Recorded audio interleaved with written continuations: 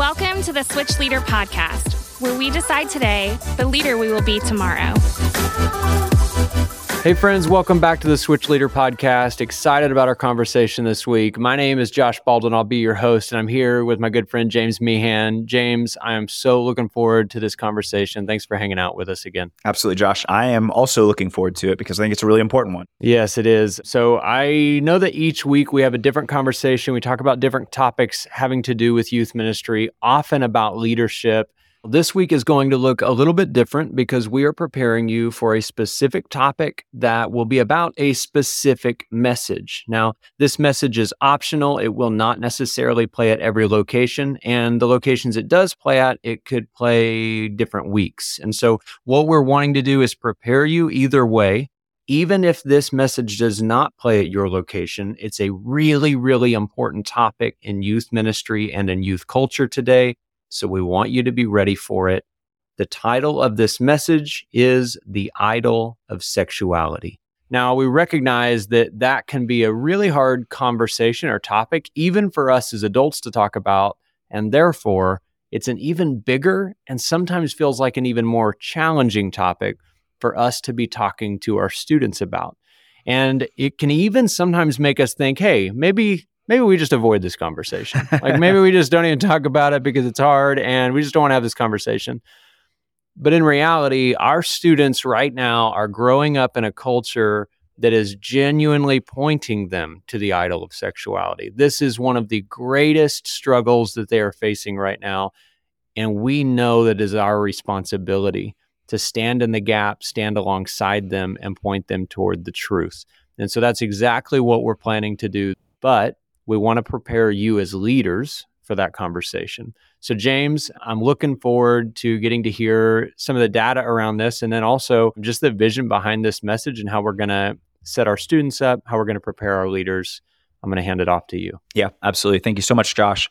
So what's going to happen today in this episode of the podcast is we're going to walk through 3 different sections. We're going to start by looking at just the data around teenagers and their views on sexuality, gender, marriage, and some of those things, just to paint a picture of what reality is. Now, because you're serving in Switch, this probably isn't news to you.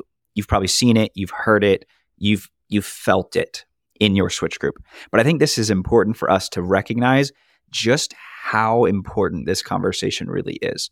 Then what we're going to do is we're going to look at the theology of why we believe what we believe as a church based on the words of Jesus. And then we're going to close out by talking about how we should approach those students who have questions about sexuality, who disagree with us about sexuality, because every single step of the way, we want to make sure that we love and lead with grace and truth. And so if we're going to bring truth, let's do it with grace. So starting with the data, I'm just going to share with you all some statistics from Barna and One Hope, 2 different surveying organizations that do an incredible job of helping us as church leaders figure out what is happening in the generations we are trying to reach. Barna found that 1 in 4 Gen Zers agree with the statement that what is morally right and wrong changes over time based on society. That means 25% or more of young people do not believe that morality is an absolute objective truth. They believe that it is subject to change based off of cultural standards and norms. That's important because that leads into everything else we're going to talk about. According to lots of different research, not just Barna and One Hope, the rate of young people who identify as LGBTQ+ is rising while older generations are remaining the same. Because what a lot of people are speculating is that so many of these people who are identifying as a part of that community are doing so because of peer pressure. They're doing so because they are searching for a place to belong, a way to identify themselves, and they are finding that in their sexuality. As a matter of fact, there were 2 different young people who were interviewed about this idea, and they said that people question their gender because it's popular. Another teenager said it's almost worshipped. If you are transgender or struggling with this, it's cool. According to One Hope's recent research, 27% of U.S. teens said they have felt sexually attracted to someone of the same gender within the past 3 months. That's more than a fourth. About 50% of teens believe gender is something determined by an individual's feelings or their sexual attractions. 55% of US teens believe that marriage is not exclusively between a man and a woman. Only 1 in 12 Christian teens, don't miss this, only 1 in 12 Christian teens want to come to the church, their pastor, or their Bible when they have questions about big topics. Why? Man. Because they don't think we have the answers. So, because of all of that, what we have recognized within Switch, and this isn't just for like Switch leaders, this is also for us as youth pastors, is that people typically fall into one of 3 categories. The first category are those who do not know the answers to questions around sexuality and are ill-equipped on how to engage wisely in those conversations. Then the second category are those who are confident, but they are not competent in engaging in these conversations. And as a result, oftentimes they end up causing more harm than good. There is a third category of leaders, and unfortunately, this is the rarest category. And these are those leaders who are confident and skillful enough, confident enough in what's true, skillful enough in how they approach the conversation to navigate it well. Our hope is that by the end of this podcast, you would move from category 1 or 2, whichever one you happen to be in, to category 3, so that you would be a leader who is confident and skillful enough to navigate these conversations wisely. Make sure you keep listening to the end of this podcast because we're going to walk through some really practical steps on how to navigate these conversations well. But before we get there, we've got to cover the basics. That's why we're starting with the data and we're about to move into the theology. But before we do that, Josh, talk to us, your experience as a youth pastor. What have you seen? How has that played out? And like, what about this makes you so passionate about the subject? Yeah, I mean, I'll start by saying this podcast is obviously going to be a longer episode. You saw that at the beginning, and we're probably thinking, why the crap is this episode so long? Right. I'll say this. If you don't listen to this episode in its entirety, you are not prepared. This is a week where we recognize it's longer. We recognize it's going to take more of your time. You need to be prepared. You need to do right by your students. And that means that you need to listen to this whole episode so you're ready. As a youth pastor, hearing a lot of what you just said, I have watched that play out so many times over the last few years, especially the last few years. I've been doing youth ministry for 12 years, and I can tell you that the conversations have changed dramatically in that time, and really the greatest amount of change coming in just the last few years. I had a conversation with a student 2 weeks ago who has struggled with her sexuality for years. And we have had many conversations over the course of that time. And I've noticed some pretty significant changes in her. She was a very sad kid, so I've always been intentional to reach out to her. Over the last couple of months, I've just noticed more of a smile on her face, more light come to her eyes. She's started dressing differently again and just been a little bit more of herself. And I said, hey, you seem a little different. What's going on? And she said, I think for a long time, I was trying really, really hard to find my identity in something that wasn't God. And She said, like, I believed in God, but I was just looking for my identity to be in something else. And I realized that I was just never going to find it. And this is a kid that genuinely was looking for her identity in her sexuality. And for years, searched and searched and searched, was hurt and broken and confused. And I'm telling you, she never found it and never was going to, right, until she realized the only place she was going to find it. And it's really, really sad that she was in a world that was saying, I promise if you will keep looking here, this is where you can find it. And what you're saying about it being celebrated, that's not just something that you're saying. You've heard a couple students say. I know that you said a student said this, another student said that. I can tell you that separated from those conversations, I have had many conversations with students that said the exact same thing to me. And we're not talking about the same kids, who said, man, this is glorified. You are popular if you say that you are the opposite sexual identity or orientation than you are. It's a big deal, and people think that you're cool. And gosh, it speaks a lot to the culture that we're in right now. But I can say that to just say, yes, this is what the data says. I know that some people are like, well, statistics can be skewed. Yes, they can be. I've been doing this for 12 years. I have a lot of conversations over the course of that time. And I can just tell you that this matches what I am experiencing in real time at a church, in a local community. This is what students are saying. 100%. The idol of sexuality is so dangerous because it promises that real happiness will be found in the unhindered pursuit and the unfiltered expression of our sexual desires. But that promise is a lie. And we see that over and over again in our world today, that when you make sexuality, your sexual desires, your God, the end result is not happiness, but it's disappointment and frustration. That's why in this week's message, The Idol of Sexuality, the main idea is that idols always promise more than they deliver, but God always delivers on his promises. And so what we're going to do is we are going to point our students to the truth that God brings to the table. In John chapter 8, verses 31 and 32, Jesus says, "If you hold to my teaching, you are really my disciples. Then you will know the truth, and the truth will set you free." God always delivers on his promises. When we hold to his truth, we will know it, and it will set us free. So what we're going to do is walk through what we believe as a church about sex, gender, marriage, what it means to be human. And we're going to walk through it in 4 sections, 4 questions that are the same 4 sections and questions that will play in the message this week. First, we're going to answer the question, why does it matter what I do with my body? Second, we're going to answer the question, what is marriage? Third, we're going to answer the question, why do we want things the Bible says are bad? And fourth, we're going to answer the question, what if I don't fit into the typical mold when it comes to my sexuality?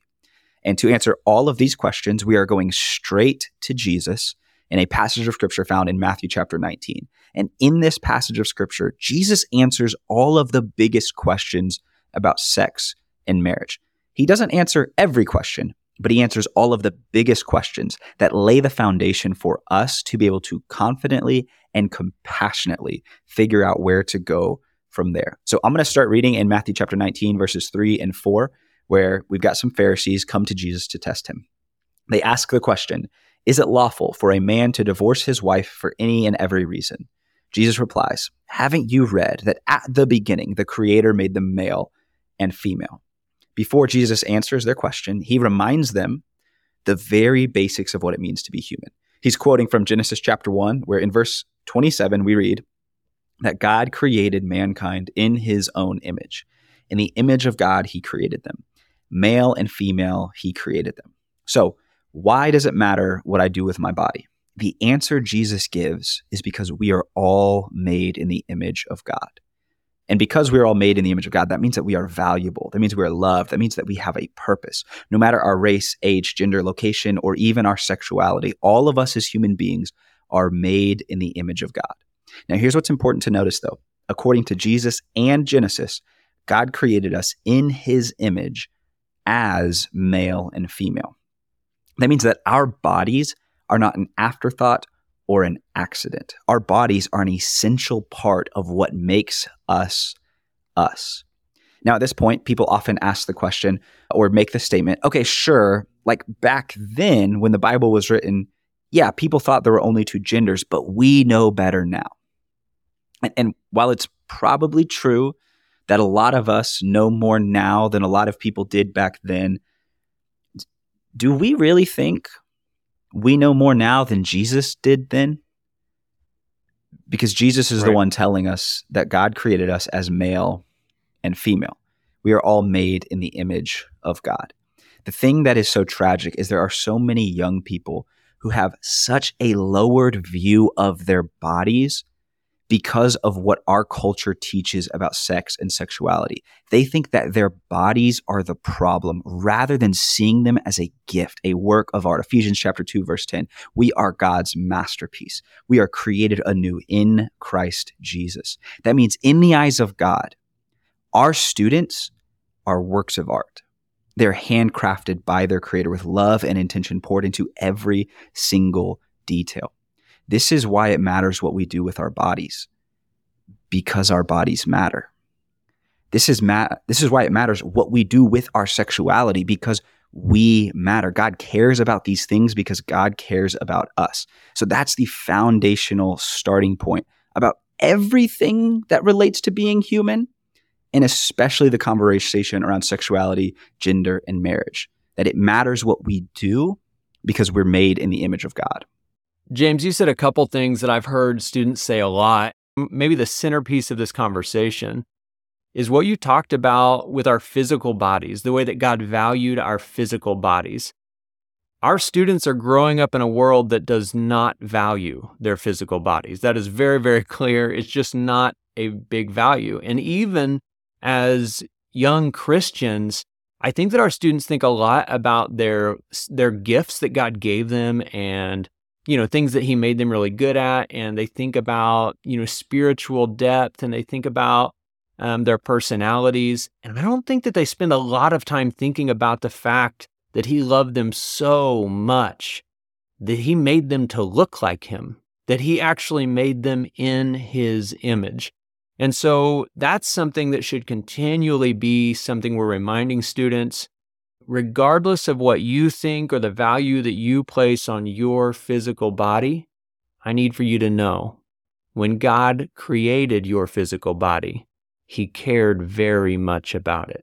Right. And I think the other thing that I don't want anyone to miss here is when it comes to being made in the image of God, absolutely, that relates to the question of sexuality and gender because we're made male and female. But even more fundamental than that, being made in the image of God means that we are loved, we are valuable, and we have a purpose. That God cared about us so much that he saw us as worth dying for. And this is a huge part of what makes the good news such good news, is that God from the beginning saw us as worth creating, worth giving a purpose to, and eventually, even after we messed it all up, worth dying for. And so even though there are a lot of bad ideas out there that our students have believed, one of the most powerful things you can do as a Switch leader is remind them that no matter how they choose to identify or don't, no matter what the culture says about their body and how unimportant it is, that God loves them to the very core of who they are. He sees past all of the mess on the outside to who we are on the inside. And what that allows you to do is bring life and goodness and beauty before we get into let's talk about the mess, right? Like before we get into all right, now we need to correct the bad ideas. We start with the fact that you're loved, you're valuable, you're created by God for a purpose. Now, if we continue on in this passage of scripture, we're going to pick back up in Matthew chapter 19, verse 4 again, and then we'll read through verse 6.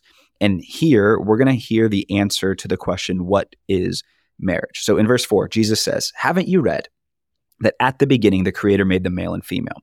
And he said that for this reason a man will leave his father and mother and be united to his wife, and the two will become one flesh. So they are no longer two, but one flesh. Therefore, what God has joined together, let no one separate."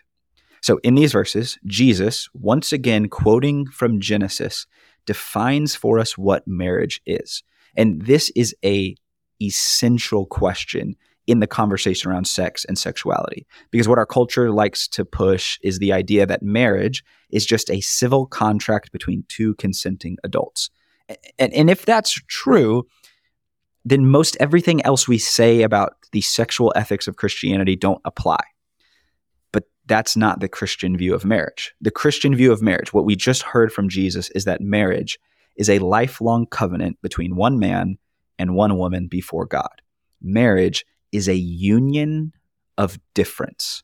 It is a union of two sexually different people who become one in the covenant of marriage. This is essential because marriage exists for three primary reasons, two of which can only happen in a male and female relationship. So those three purposes of marriage, the first is relationship, the second is reproduction, and the third is reflection. Relationship, that's the one that actually marriage does serve that purpose, but it's not the only way that purpose is meant to be served. We're meant to have relationship with other people, regardless of the sex, through godly friendship. We're meant to have relationship with God, like family relationships. There's all sorts of relationships. So marriage serves that purpose, but it's not the only thing that does. But those other two purposes are only served in this way by marriage. Reproduction, that's making babies. I don't need to explain that. The third one, though, reflection, is really important, and it's going to take a little bit more time to unpack, because marriage reflects the union of difference that is found in the very nature of God. Here's what I mean by that. God is three different persons, the Father, Son, and Spirit, who are united as one being. Marriage reflects that union of difference because it is the union of two sexually different people who become one in marriage. Marriage reflects the union of difference that defines God's relationship with his people. He's God, we are not, right? But he still chooses to join himself to us. He becomes our God and we become his people. And over again throughout the Bible, the marriage imagery is used to explain the type of relationship that God has with his people. This shows up in Ephesians chapter 5 when the Apostle Paul says that a man will leave his father and mother and be joined to his wife, and the two are united into one. He says that this is a great mystery, but it is an illustration. It is a reflection of the way Christ and the church are one. Marriage is a union of difference. It is a lifelong covenant between one man and one woman before God. This is so important because when we understand what marriage is, we can then understand what sexual integrity and what sexual immorality are. So sexual integrity is sexual activity reserved for the union of marriage. This is why we believe that things like pornography, sex outside of marriage, regardless if they're the opposite or the same gender as you, doesn't matter. If there is sex outside of marriage, that is sinful. Things like sexual harassment, sexual violence, like the objectification of other people, like there's all sorts of things. Lust, where we choose to view someone else as an object for our desires rather than a person to be loved. All of those are trying to express our sexual desires outside of the one man, one woman union of marriage. And all of those get called the sin of sexual immorality in the Bible. Sexual immorality is sexual activity that happens outside of marriage. And that's why, as followers of Jesus, we believe that marriage is meant to be between a man and a woman, because that's how Jesus defines it. And anything outside of marriage is repeatedly referred to throughout the Bible as sexual immorality. I think too, as we're having conversations about this, hopefully between leaders and students, I want to remind you, it's really, really important that your posture is not to convince a student of anything. Right. It's not to try to get them to believe what you believe, and it's dang sure not to argue with them. So we need to make sure that your posture is in love. Something that I think is a really important thing for us to do anytime, well, really with anyone we care about, is ask questions. Yeah. When I'm having conversations trying to help a student who's struggling with this exact thing, I ask lots of questions because you want to make sure that they know you really do care for them. So make sure that you're postured in a place that's healthy and loving to your students. Don't try to pull them in your direction. Try to point them in Christ's direction. 100%. Everything that we're sharing with you right now in this theology section is so that you can be aware of the content we will be covering in the message, not so that you can repeat this message in your small group. Like, that is not at all on you. We don't want you to feel like you need to carry that weight. And as a matter of fact, it would not be helpful for moving your students closer to Jesus if you're just preaching again what's already being taught from the stage. The best thing you can do is be aware of what's coming so that you can prepare your heart for pastoring your students well. Because the truth is, like, preaching truth from a distance is so much easier than loving people up close. Yep. And I get that. And so for some of you, the job you're going to have to do to love and pastor your students closer to Jesus as they are wrestling with what we believe the Bible teaches, and that being in contrast with probably what they've been told their entire lives, like that's going to be where the real work shows up. And so go ahead. And I think that also it's important. You may have students that walk away regardless of how this message is communicated. You may have students that walk away from this and get to small group and they're hurt or they're frustrated. And if that's the case, I actually don't think that will be most. But for those that's the case, it's important, I think, for you to be able to communicate, hey, that guy that just communicated that message, I've actually heard him talk about this topic in great detail. And I promise you that if he was sitting in front of you right now, he would love you. that it wouldn't actually matter what it is that you believe or what it is you're dealing with. He would love you because he knows Jesus would love you. 100%. And what he just shared was just him sharing the truth. It was him sharing Christ's beliefs for us. And I think that that's important, not because we want to make sure to back up the person that communicated it, but because we want to make sure that that student feels that they can trust the person that was communicating this truth. And so that could be a place you find yourself in. But again, we don't want you to re-preach the message. We just want you to be able to show up on Wednesday night and not go, "Hey guys, why didn't you tell me this was coming?" So that's why we're having this conversation right now. 100%. And what's beautiful about everything that you're saying there, Josh, is I think what helps us in these conversations is remembering that we are all united as human beings made in the image of God. That's really awesome. What's not quite so awesome is that we're also all united as broken human beings infected by the disease of sin, which brings us to the next question that Jesus is going to answer in this passage of Scripture. So we've talked about why does it matter what we do with our bodies? We've talked about what marriage is. Now we're going to look at the question, why do we want things the Bible says are bad? And the answer that Jesus is going to give is that sin has corrupted our desires. Sin has corrupted our desires. Picking up in that same passage of Scripture, Matthew chapter 19, verses 7 and 8, Jesus has asked the question, why then did Moses command that a man give his wife a certificate of divorce and send her away? Jesus replied, Moses permitted you to divorce your wives because your hearts were hard, but it was not this way from the beginning. Here, Jesus is alluding to the fall, the event when human beings rebelled against God. Sin, death, evil, and suffering invaded the world, and all of us were infected by a disease of selfishness called sin, a disease that tempts us to disobey God and take advantage of others to benefit ourselves.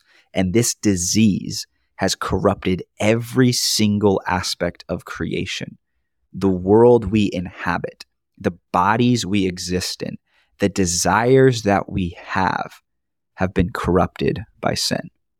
And this is important because a question that often comes up in this subject is, if God doesn't want me to do this thing, if God doesn't want me to pursue these desires, then why would he give me these desires? And this is a really fair question. And also, it applies to things so far beyond just sexuality. Like, if you're leading a switch group and you're a human being in relationship with other human beings, there will probably be times where people have desires to do things that are not in alignment with God's best for their life, and they will try to justify their actions because of their desires.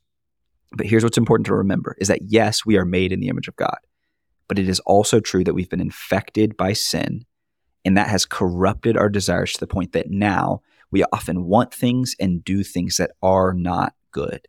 James chapter 1, verses 13 and 16, he says, remember, when you are being tempted, do not say that God is tempting me. God's never tempted to do wrong, and he never tempts anyone else.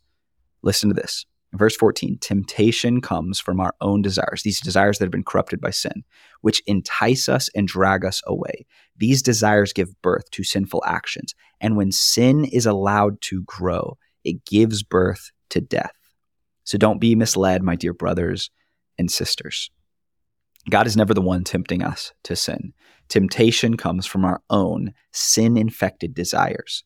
And when we act on those desires, when we try to satisfy those desires on our terms instead of God's, when we attempt to satisfy our sexual desires outside of the covenant of marriage, we are committing the sin of sexual immorality. It's what we've talked about earlier. And I want to make sure that this is very clear, that sexual immorality is not just homosexuality and transgenderism. It is not just that.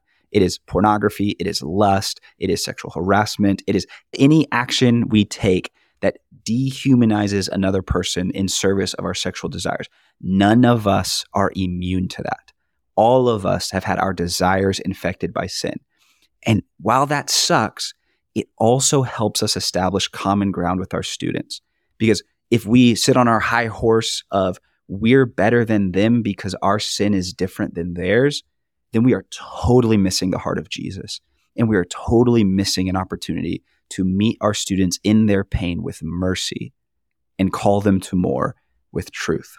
Sinful actions always produce death, but here's the really good news that we must never forget, that our God is in the business of bringing dead things back to life.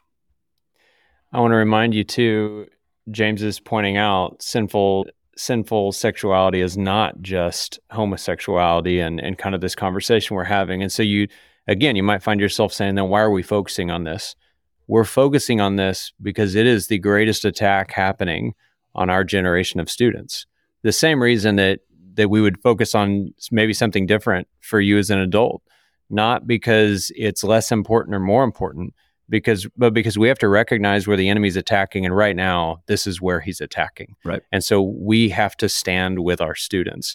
I think it'd be really healthy for you as a leader, as a human being, to think about whatever those desires might be for you, yes, or what they have been in the past. That you can look and say, hey, my sexual desires weren't homosexuality. It wasn't that I struggled with my gender identity, but man, did I definitely struggle with sin. Yeah. Because I promise you, like James said, you did. And it would be healthy for you just because it will help you be in a perspective of grace to think about when and where you have been there yourself. 100%. Especially going into a week like this. Right. And in this message, I don't only refer to homosexuality and transgenderism. I talk about all sorts of sexual sins. I talk about my sexual past of brokenness with pornography and other things. I talk about me confessing that to my wife, Mandy, before we got married, and how difficult but healing that was. And so if you're listening to this podcast and you realize that there's some sexual sins happening in your life right now that you've never actually confessed to someone else, maybe now's the time to do that, so that when you show up to Wednesday, you can lead your students by example and not, do what the hypocrites do, where they preach one thing but practice another. Right. In the fourth and final section of this passage of scripture in Matthew 19, Jesus is going to answer the question, what if we don't fit into the typical mold when it comes to our sexuality? And the answer he's going to give is that marriage isn't for everyone. In verses 10 and 11, the disciples, hearing everything Jesus has said, say, if this is the situation between a husband and wife, it is better not to marry. And Jesus replies by saying, not everyone can accept this word, but only those to whom it has been given. He's saying marriage is not for everyone. Like, marriage is a really good thing. It is set up by God, but it's not for everyone. And if you're not convinced by that statement, let me remind you of a guy named Jesus who was single and celibate for his entire life. Let me remind you of the Apostle Paul, who was also single and celibate. Now, some people think that he was married at one time, but then his wife either passed away or left him when he became a Christian. Not everybody's clear on that, but everybody is clear that during his ministry, Paul was single and celibate. So the two most influential people in the history of Christianity were single and celibate. Marriage isn't for everyone. It's a good thing, but it's not for everyone. And to make this even more clear, Jesus paints a vivid picture by talking about eunuchs. Here's what he says in verse 12. He says that there are eunuchs who were born that way. There are eunuchs who have been made that way by others. And there are those who choose to live like eunuchs for the sake of the kingdom of heaven. The one who can accept this should accept this. So a little bit of background for you. We're going to nerd out for just a second, but it's important. A eunuch in the ancient world was somebody who could not have sexual intercourse because either they were born with a birth defect, those were those who were born that way, or they had their genitals removed. Those were the ones that Jesus referred to as having been made that way by others. But then Jesus adds this third category of people. He talks about people who choose to live like eunuchs for the sake of the kingdom of heaven. He's talking about people like himself and the Apostle Paul who choose to live without having sex.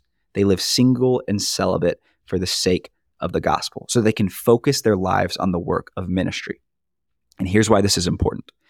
Because there are students in our ministry whose sexual desires, whose sexual orientation do not line up with the Christian sexual ethic.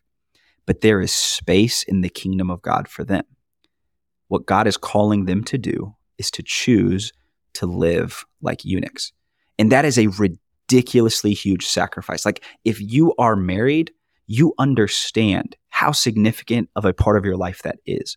And for those people who maybe have sexual desires that don't line up with a Christian view of marriage, to faithfully follow Jesus, they're having to sacrifice something that most of us could not imagine living without. And we can never take for granted those who have made that sacrifice and those who will make that sacrifice, because it's Right. a really big deal. And what is so amazing is that when people choose to give up something that big, they are becoming a signpost. Their life, like the life of Jesus, starts pointing to the day when Jesus returns, when heaven and earth are one, when all things are made new, and all of our desires that have been corrupted by sin are fully renewed, fully restored, and fully satisfied in Him. So, why does it matter what we do with our bodies? It matters because we're made in the image of God. What is marriage? Marriage is a union of difference. We believe that it is a lifelong covenant between one man and one woman before God. Why do we want things the Bible says are bad? Because our desires have been corrupted by sin. And finally, what do we do if our sexual desires, if our sexuality doesn't fit into the typical mold? Well, what Jesus tells us is that marriage isn't for everyone. And for those people, they can choose to live like He did for the sake of the kingdom of heaven.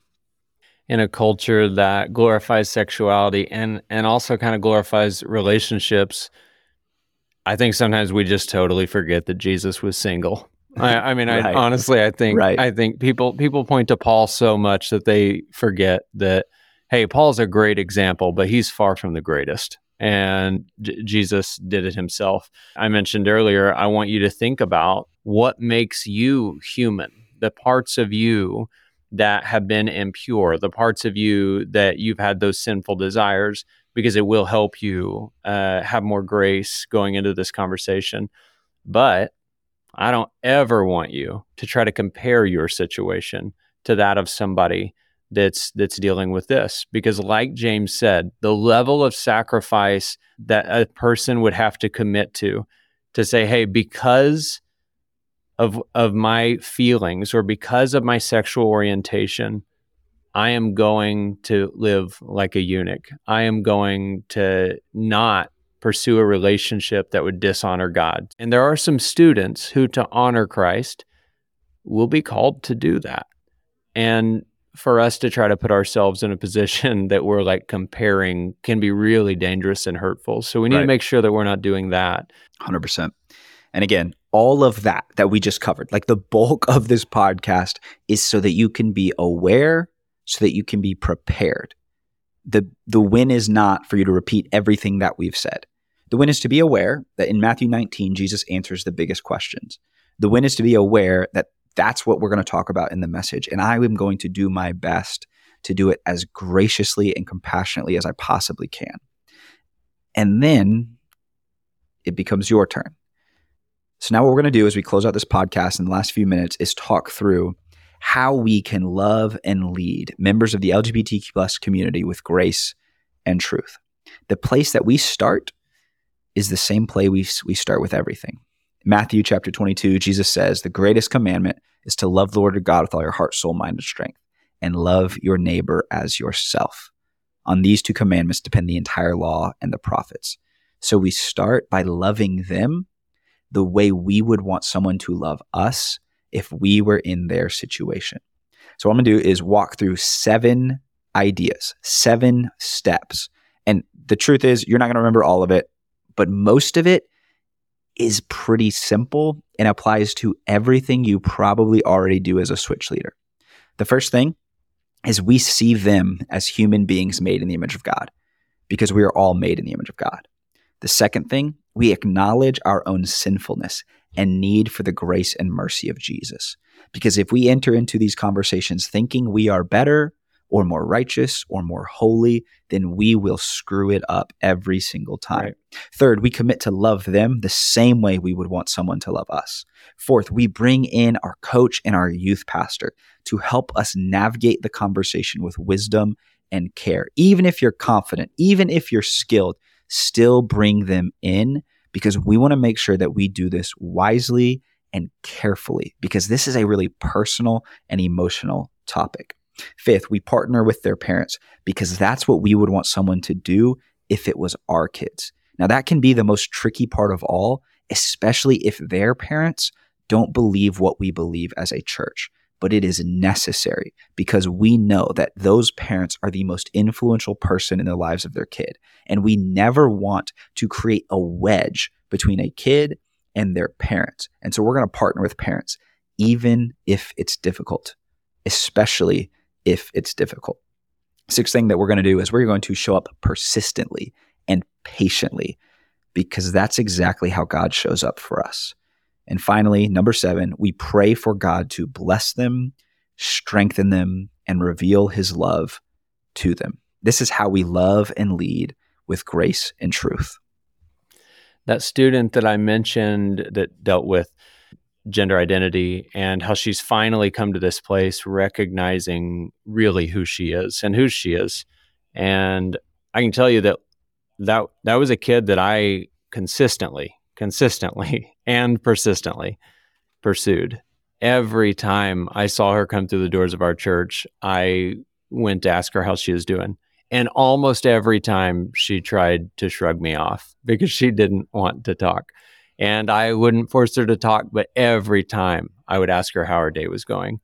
And every single time she would know that guy won't leave me alone. That guy, regardless of the fact that I know he doesn't believe what I believe, he seems to really care about me. And now she seeks me out. Now, every time she comes in the doors of the church, she comes to give me a hug. Now, because she knows that I cared about her regardless of what she believed and regardless of the way she was living, I still cared about her and loved her. It gave me a platform and influence. And for many of you, you have already built that. Many of you are small group leaders who have built a relationship with your students over the course of years, some for months, some just for weeks, but I promise you that in time you will build relationships if you will keep showing up. And it will give you the opportunity to find yourself in loving, caring conversations that will point them toward the truth. In the show notes of this episode will be the 7 things that James just listed. And when you finish this episode, I want you to go back to the show notes and screenshot those 7 things. And as you roll into the parking lot on Wednesday night, I want you to reread those 7 things and make sure that your heart and mind are aligned with the goal. Don't overthink it. Don't think that, oh my gosh, this is going to be a mess. There's going to be so much trouble tonight. Instead, I want you to be prayerful going into this week, believing that while the enemy is attacking our students, we are choosing to attack him. And we are doing everything that we can to prepare them for the attacks that are just the reality of this life. And I want you to pray for them, that their hearts will receive it, that many of them who haven't wanted to receive it before will hear this message and connect with God in a way that they have not before this night. So know that prayer is big, prayer is powerful. God is so great. And regardless of how confused or scared or angry your students may be, he can reach them. And we are going to do everything that we can to be there ready to walk through this with them. James, as we wrap up, is there anything else that you'd like to share? We get to do something really special, loving and leading students closer to Jesus one step at a time. We love you guys. We love what we get to do. And thank you so much for listening to this episode. Thank you for being ready for Wednesday night. Now, to get the rest of the way ready is just to keep praying. Be prayed up. Send this episode to your fellow Switch leaders. Make sure every single one of them have listened to it and are prepared. We love you all. Thank you for joining us on the Switch Leader Podcast, where we decide today the leader we will be tomorrow.